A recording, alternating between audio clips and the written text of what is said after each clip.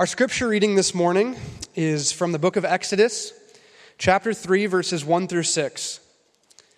This is found on page 46 in the Pew Bible, and if you don't have a Bible, we say this every week, and we mean it every week, please take one home as a gift from us. We want everyone to have a copy of God's Word.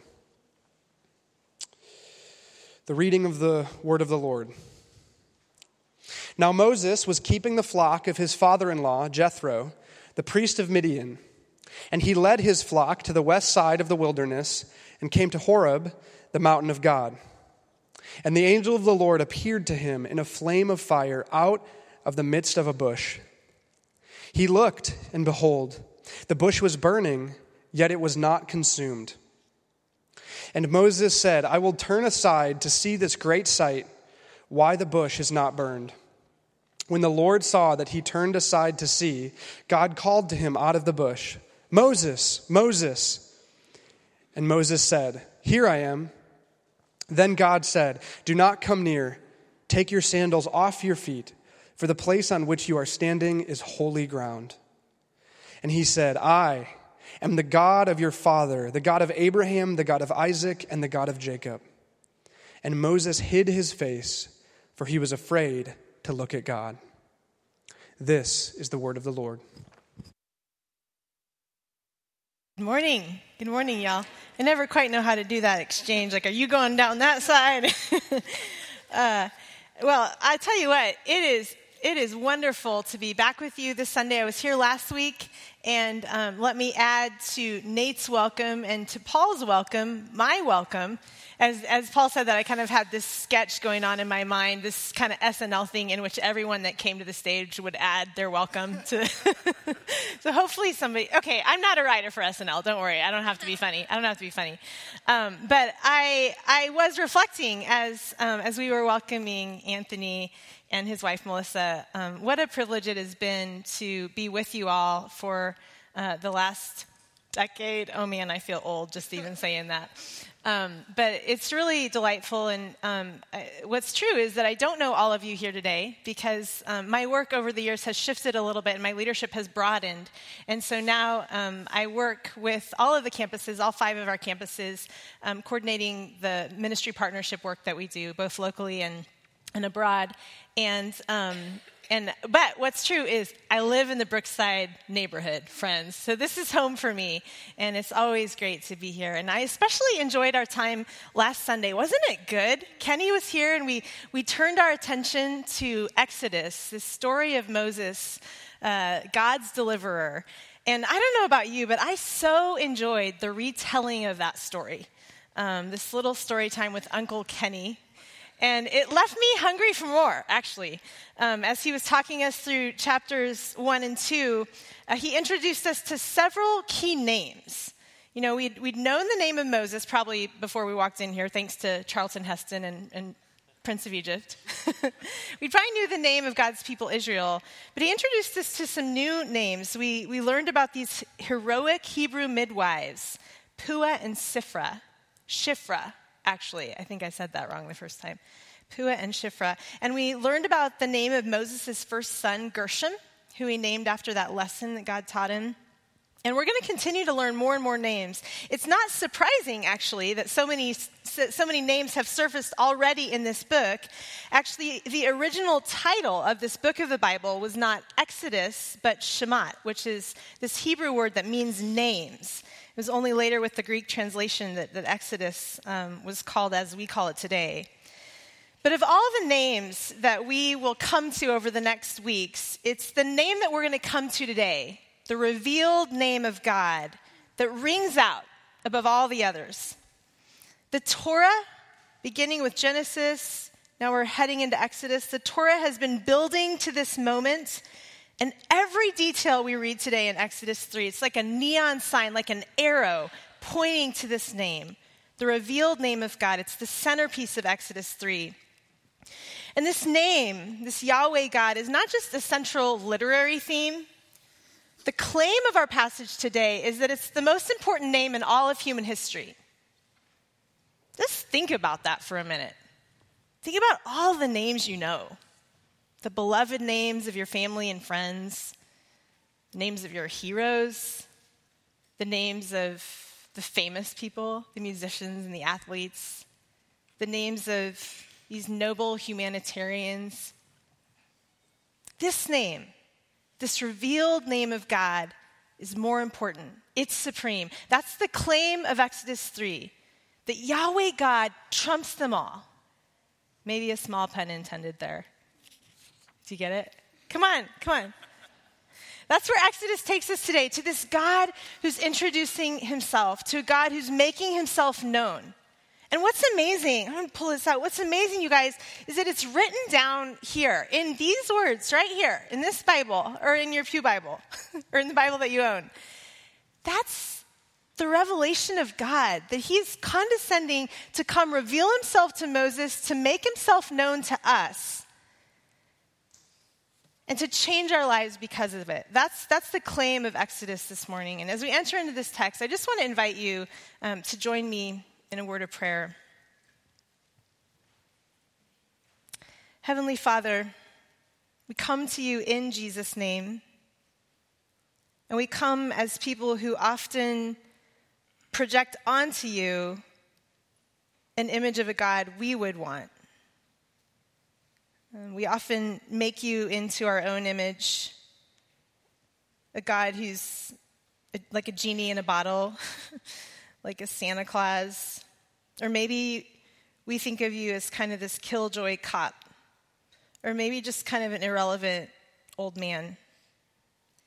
But today in Exodus 3, we come to this real, true revelation of God, this holy, present, and powerful God. And I think of the words that Calvin wrote in his Institutes, that it's only when a man clearly looks at God and then back to himself that he begins to really have a knowledge of who he is. I'm just aware today of how desperately we need to have the name of God revealed to us. And we come together just asking that you would do that for us, that you would reveal the name of God for each one of us, that we would encounter you exactly the way we need to today, and that we would have the grace to do that on your terms, in the way that you would want to come and reveal yourself. So we open ourselves up to that, and we ask for your help as we continue on in this message this morning. Amen. As we continue to dig into Exodus 3, let me just say a word about the message that you're going to hear, this sermon today. I'm following in the genre of storyteller sermon, okay? So Kenny kind of started us out. So I just want to give a heads up. If you're a note taker this morning, you're kind of looking for the 3 points in the poem, you might find them, but it will be because you wrote them down. It's not because they're in this message. So my hope is that as we enter into this biblical story, that we can soak in some of the details, and that we can just really begin to walk alongside of Moses, enter into the story of God's people, and come to know God in the ways that he revealed, even in those earliest days. Do you remember where we left off last week? The groanings of the people of Israel had come up before God. And do you remember that final hopeful word from Exodus 2:24? We read that God heard, God remembered, God saw, and God knew. I don't know about you, but I've been so eager to get back here today, to keep this story going on. It was kind of a cliffhanger ending for me last week. This entire nation was suffering under the evil regime, and now Moses, this leader, has learned some lessons, and, there's this God who's seen, he's heard, he's ready. It seems like he's pretty much poised to smite the evil ones. Stuff's about to get real, right? It's this thing that we expect as we open our Bibles to Exodus 3. And I think it was that expectation that brought me some whiplash this last week as I began to study and prep for this message, because I came upon the words of Stephen in Acts 7. Stephen, this martyr of the New Testament, who takes a little time before he dies to describe this early part of the Moses story. And I read these exact words from Acts 7, beginning in verse 29. Now Moses fled and became an exile in the land of Midian, where he became the father of 2 sons. Now when 40 years had passed, an angel appeared to him in the wilderness in a flame of fire in a bush. Now, when 40 years had passed, Moses in a Midian desert for 40 silent years. Am I missing something here? I mean, didn't we just leave off with this God in chapter 2 who heard and remembered and saw and knew? And now here, Stephen tells us of a God who pretty much disappears for 4 decades. Add to the list the God who hides. The irony here is really rich. As we find Moses in Exodus 3, the text makes it clear that he's not looking for God. This is an 80-year-old man who spent 4 decades in a hot desert doing hard labor. Nobody's holding their breath for God to show up. And yet, here we are, just about to have this incredible encounter with Yahweh God. It's not just incredible because of all the bells and the whistles, the burning bush in the corner. It's incredible because this will be the first time that God will reveal himself in this new way. The very first time ever. First time that God will come and say, I'm not just a God of a certain person, of Abraham or Isaac. I'm a God for a people. It's the first time ever that the name of Yahweh will be revealed. This name so holy that God's people refuse to pronounce it.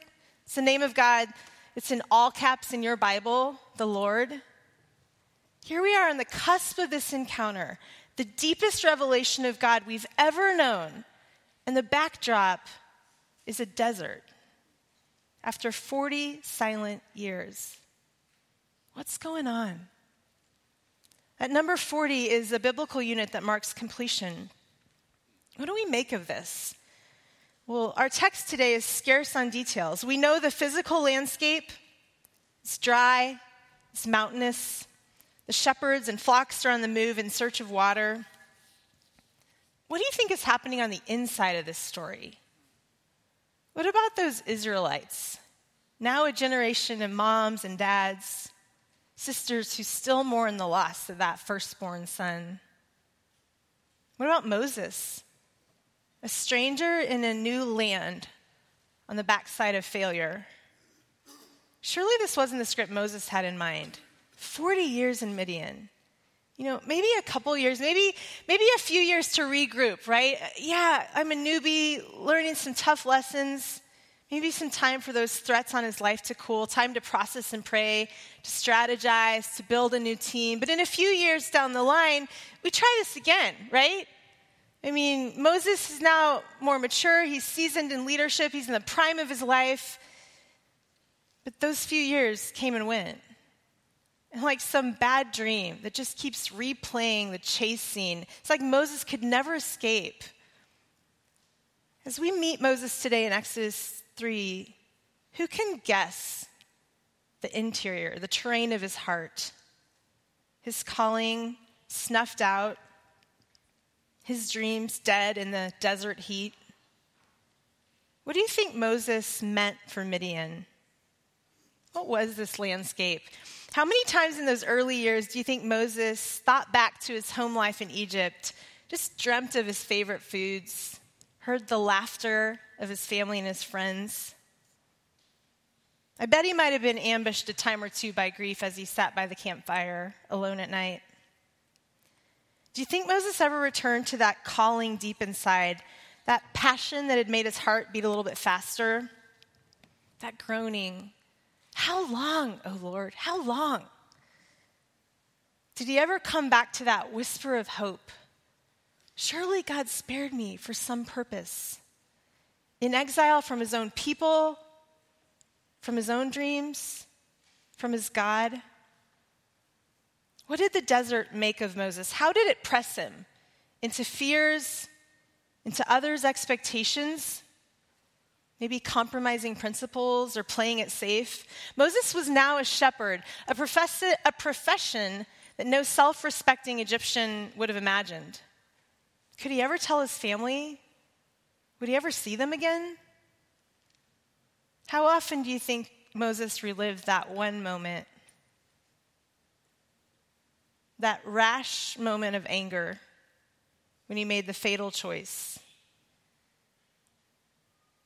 I think Buechner captures the desperation of this place so well. He's writing about a different context.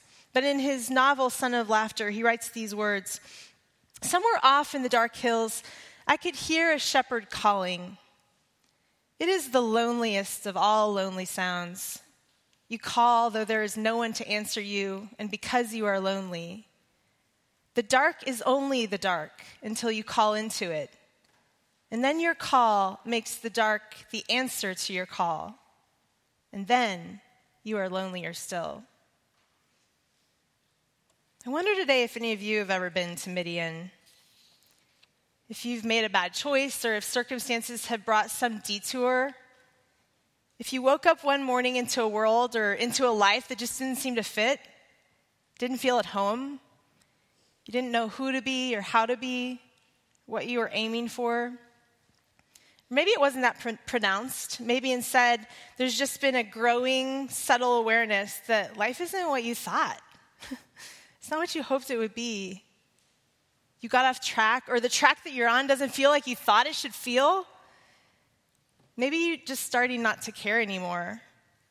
Or maybe it's the opposite of that. Maybe you care too much. You look at these precious children in your life, and you almost can't breathe for fear of their well-being, or the grief over someone you've lost. And you wonder in those quiet moments, where's God? I wonder when darkness settles in, have you ever called out to a God who didn't answer? Has darkness ever been the answer to your call? About 9 or 10 years ago, I was remembering where I lived at the time. I had a season like this. It was just a dark place. And I remember crying out to God. I was going through some really difficult places in tender spots, close relationships. And part of it is that God wasn't giving me what I wanted, frankly. Isn't that, in the darkness, sometimes just that God's just not doing what I wish? And I started, because of that, I started changing my prayer. And I remember I just would pray to God, what do you want from me? I would just say that sometimes. And it was like a repetitive thing. I mean, I probably was a little bit like a crazy woman, but I have memories of getting in the elevator at my loft apartment downtown and pushing the button to go up and saying out loud, what do you want from me? And in my car, and it would repeat. I would do this, and I was kind of had a light at the end of the tunnel. There was a women's retreat that I knew we were hosting, and I had known the speaker and thought, wow, that could just be a really good time of renewal for me. And so we made our way to this women's retreat, and we get to this retreat, and we have the opening session, the keynote plenary session.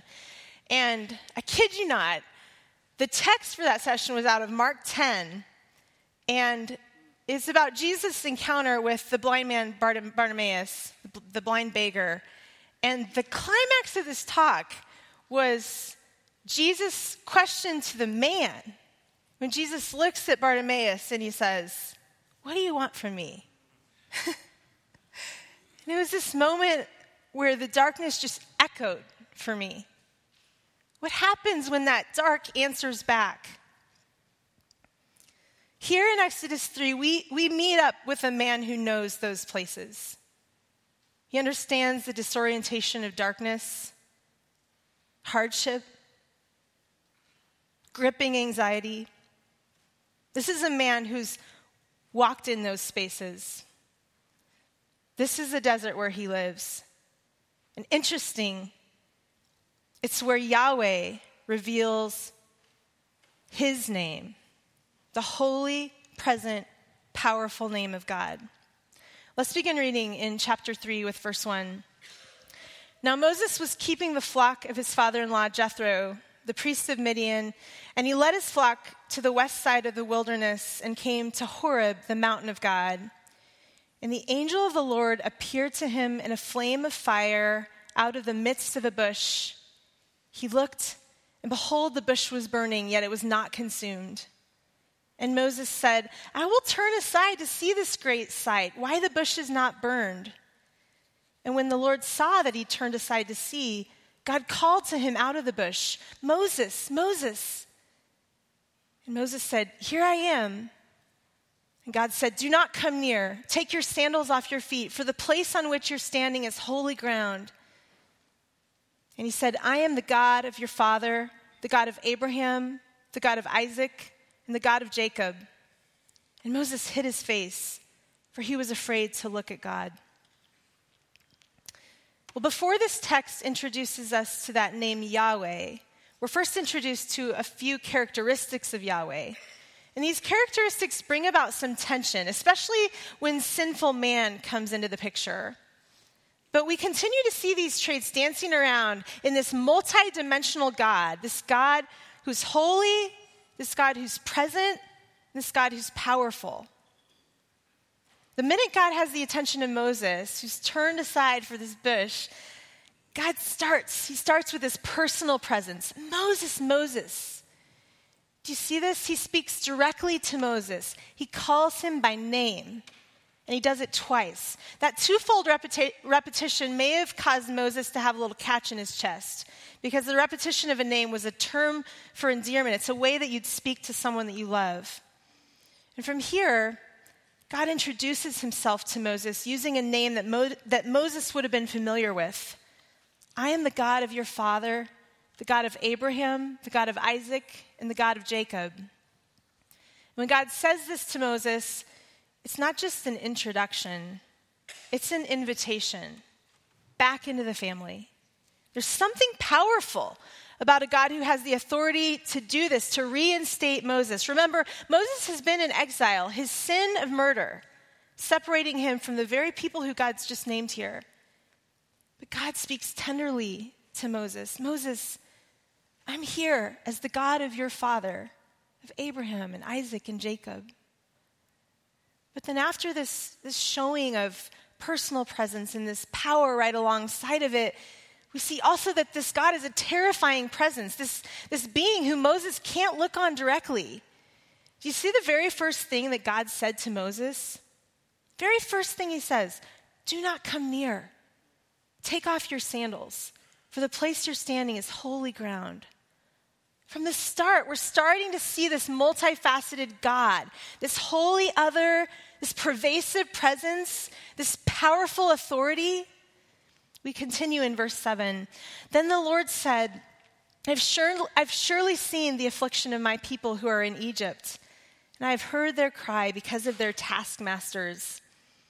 I know their sufferings, and I have come down to deliver them out of the hand of the Egyptians, and to bring them up out of that land to a good and broad land, a land flowing with milk and honey, to the place of the Canaanites, the Hittites, the Amorites, the Perizzites, the Hivites, and the Jebusites." What's striking about those verses? Besides all of the ites people. Anybody see this? God has returned again to those verbs. I have seen. I have heard. I have known. And this time God adds a new one, making it explicit what we already see. I have come down. I'm no longer distant. I'm no longer removed. I'm on the scene. I'm God with you. And then beginning in verse 10, God lays out the plan. "Moses, come. I will send you to Pharaoh that you may bring my people, the children of Israel, out of Egypt." But Moses said to God, "Who am I that I should go to Pharaoh and bring the children of Israel out of Egypt?" He said, "But I will be with you, and this shall be the sign for you that I've sent you, that when you brought the people out of Egypt, you shall serve God on this mountain." Well, God lays out an amazing plan here, and the response of Moses is not very surprising. We hear in Moses and his words, we hear a man who spent 40 years in a desert learning everything he's not. "God, why would you choose me? I don't bring anything to the table. I have nothing to contribute. I'm not your guy. I can't do this." To which God says, "Exactly." Look at the ending in verse 12. "But I will be with you, and this shall be the sign for you that I've sent you. When you've brought the people out of Egypt, you will serve God on this mountain." It's as if God is saying to him, I'm the one. Trust me. And not only that, Moses, I'm bringing this thing full circle. This Midian desert, this place where you thought your dreams went to die, I'm making it a place of life, a place of fulfillment. I'm a redeemer who has plans to make the place of your desert a sign of my redemption. And not just for your good, but for the glory of my name, for the joy of my people. We're coming back here to worship on this mountain. It's amazing. Moses receives a little more healing each time this new disclosure comes from God, this revelation of the name of God. And now Moses speaks a second time and asks God to tell him who he is. And this question for Moses, it's not about a name or a title. Who should I say is calling? No, this question Moses asks, it's a fundamental question of trust. God, who are you? Can you be trusted? Are you able to do this thing you say you will? So God responds to Moses in verse 14. God says to Moses, I am who I am. And he says, say this to the people of Israel, I am has sent me to you. And God also said to Moses, say this to the people of Israel, the Lord, the God of your fathers, the God of Abraham, the God of Isaac, and the God of Jacob has sent me to you. This is my name forever, and thus I am to be remembered throughout all generations. And with this, God reveals himself as the Yahweh. I am who I am. And this text is so rich. We could spend weeks studying these few verses. Volumes have been written about the name of God. So much is getting said here. But for the sake of time, let me focus on just two, what I think are just two of the most important observations. First off is that God reveals himself here with a verb. Yahweh, I am. From the fundamental verb of being, to be.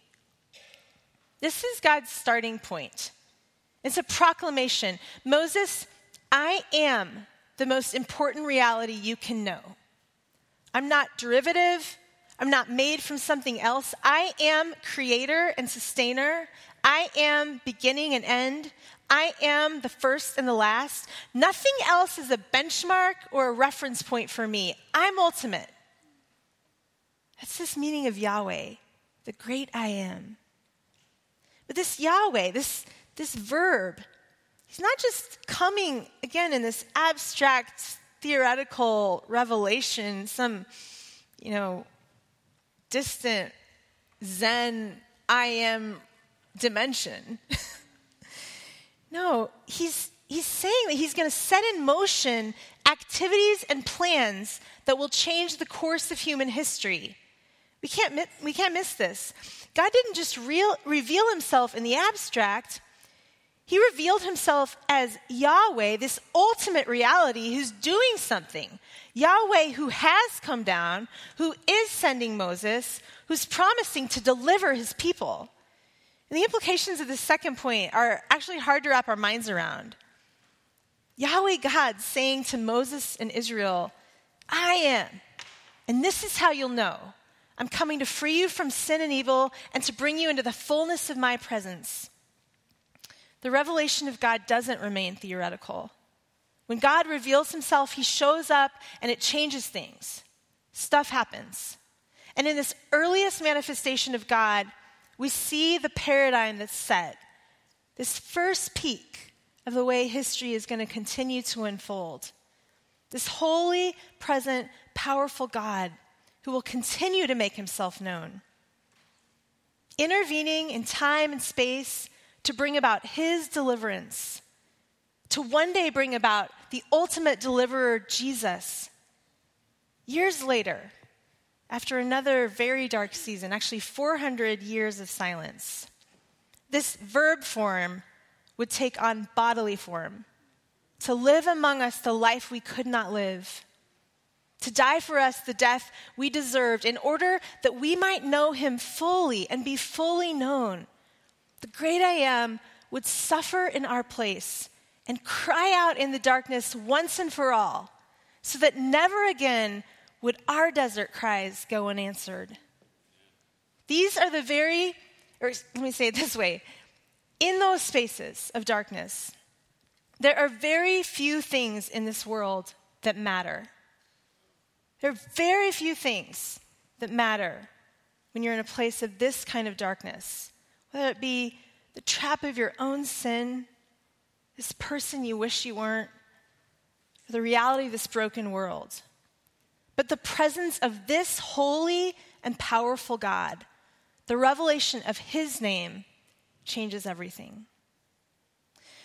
As we transition and close our time this morning with some communion, I think it's appropriate for us to take a little time to reflect on this God. And I want to close us in a time of some guided prayer. And then we'll build into communion as we spend some time praying. Because of that, I've asked if Scott would come and just lead us just have some piano playing. Because I think sometimes even that music, even subconsciously, can just kind of help us focus in a little bit. And like I said, we're going to lead into communion. So let me just share a few logistics about communion so that we can kind of focus in as I begin the prayer time. First off, we're mindful as we approach the Lord's table that it's only the blood of Jesus that covers us and makes a way for a relationship with this God who has revealed himself. And as we come to the table, we welcome everyone who's placed faith in Jesus to participate. So open communion, you don't have to be a member of our church. If you're here with us today and you're not a follower of Jesus, you haven't met this one true God, first let me just say I'm so glad you're with us. And I know it can be hard to sit through things that are a little bit different. Let me release you from participating in the Lord's Supper. And I hope that for you, this space will be a really good opportunity just to think a little bit more about what we've talked about today and maybe even speaking to God yourself in prayer. For those participating in communion, we have 4 stations for that. We have 2 up front and 2 in back. There's this one back here on my right to the back is gluten-free. So if you need that, feel free to do it. And when we come, we'll gather in groups of 4 or 5 people to take the bread. And then after everyone's served, we'll dip it in the wine and then we'll all partake together. But first, like I said, I'd like to just close us with a little time guided prayer. You know, we know because Scripture tells us throughout that this God who revealed himself to Moses desires to reveal himself to every one of us. He wants everybody here to have this kind of encounter with Moses. And I just want to begin in this prayer time by inviting you to ask yourself about that first encounter you ever had with God. When was the time you first really met God? Maybe today you have a prayer of thanksgiving as you reflect on that time. Or maybe you're here today and instead you're thinking you've never known that time. Maybe you're here today in a desert and you're just hungry for God to show up. I just want to invite you right now in the quietness of this moment, just speak to God, whatever that response is. You know, we've been reflecting on many different attributes of God this morning. I think it can be tempting to get comfortable with a certain way of knowing God. So let me just invite you to come wherever you are, given this way we've seen him revealed today, and just speak to him.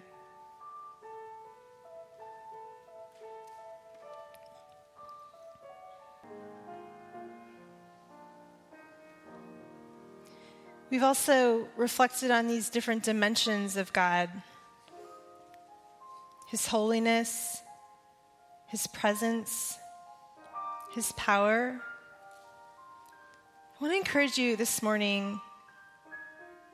Is there one of those that you haven't really paid attention to? Is there a part of this God revealed who you don't know very well? You haven't spent time with that? Let me encourage you, if there's a place where you're a little less familiar today, hone in on that. Maybe you failed to know God in his holiness, that God always is and always does what's absolutely best and right. Have you doubted God in this? Is there a place in your life where you need to repent and trust him? Is there a place where God's holy present, his holiness isn't welcome in your life? Are you trying to be holy on your own? Have you trusted Christ for his provision to come to this God? Not to have to shield your face, but to come fully accepted, fully approved because of Jesus into the presence of this God. We also discussed the God who's present. Do you celebrate the nearness of God, the way he longs to be with you in every single area of your life, every minute? Is God's presence a delight to you? Or are there places in your habits or your physical world where you've banished the presence of God? How are you drawing near to God? And last, we talked about God's power, His unbelievable, absolute capability of delivering you. Are you trusting God for things that you can't do? Things you can't do on your own? Are you taking steps of obedience? Even when God's invitation feels scary, even when God invites you to do things that you know you're not capable. Is there any place in your life where you just haven't been trusting God to be able for you? God's holiness, God's presence, God's power. Come into whichever of those dimensions you're less familiar with and see what the Lord might say to you this morning.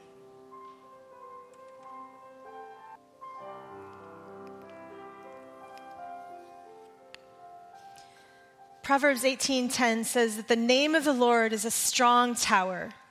The righteous run into it and they are saved. And this salvation is made possible because the great I am, the God who came near in Jesus, gave himself up. And I want to transition now to the Lord's table as we remember Jesus who came and he broke his body for us. He said, "This is my body broken for you." And in the same way, God brought a new covenant, and the blood that he shed, we read, is the blood of a new covenant, this new way of relating to God because Jesus has provided for it. So as we join now at the communion table, please come and just celebrate this free access, this total access that we've been given in the full revelation of God in Jesus.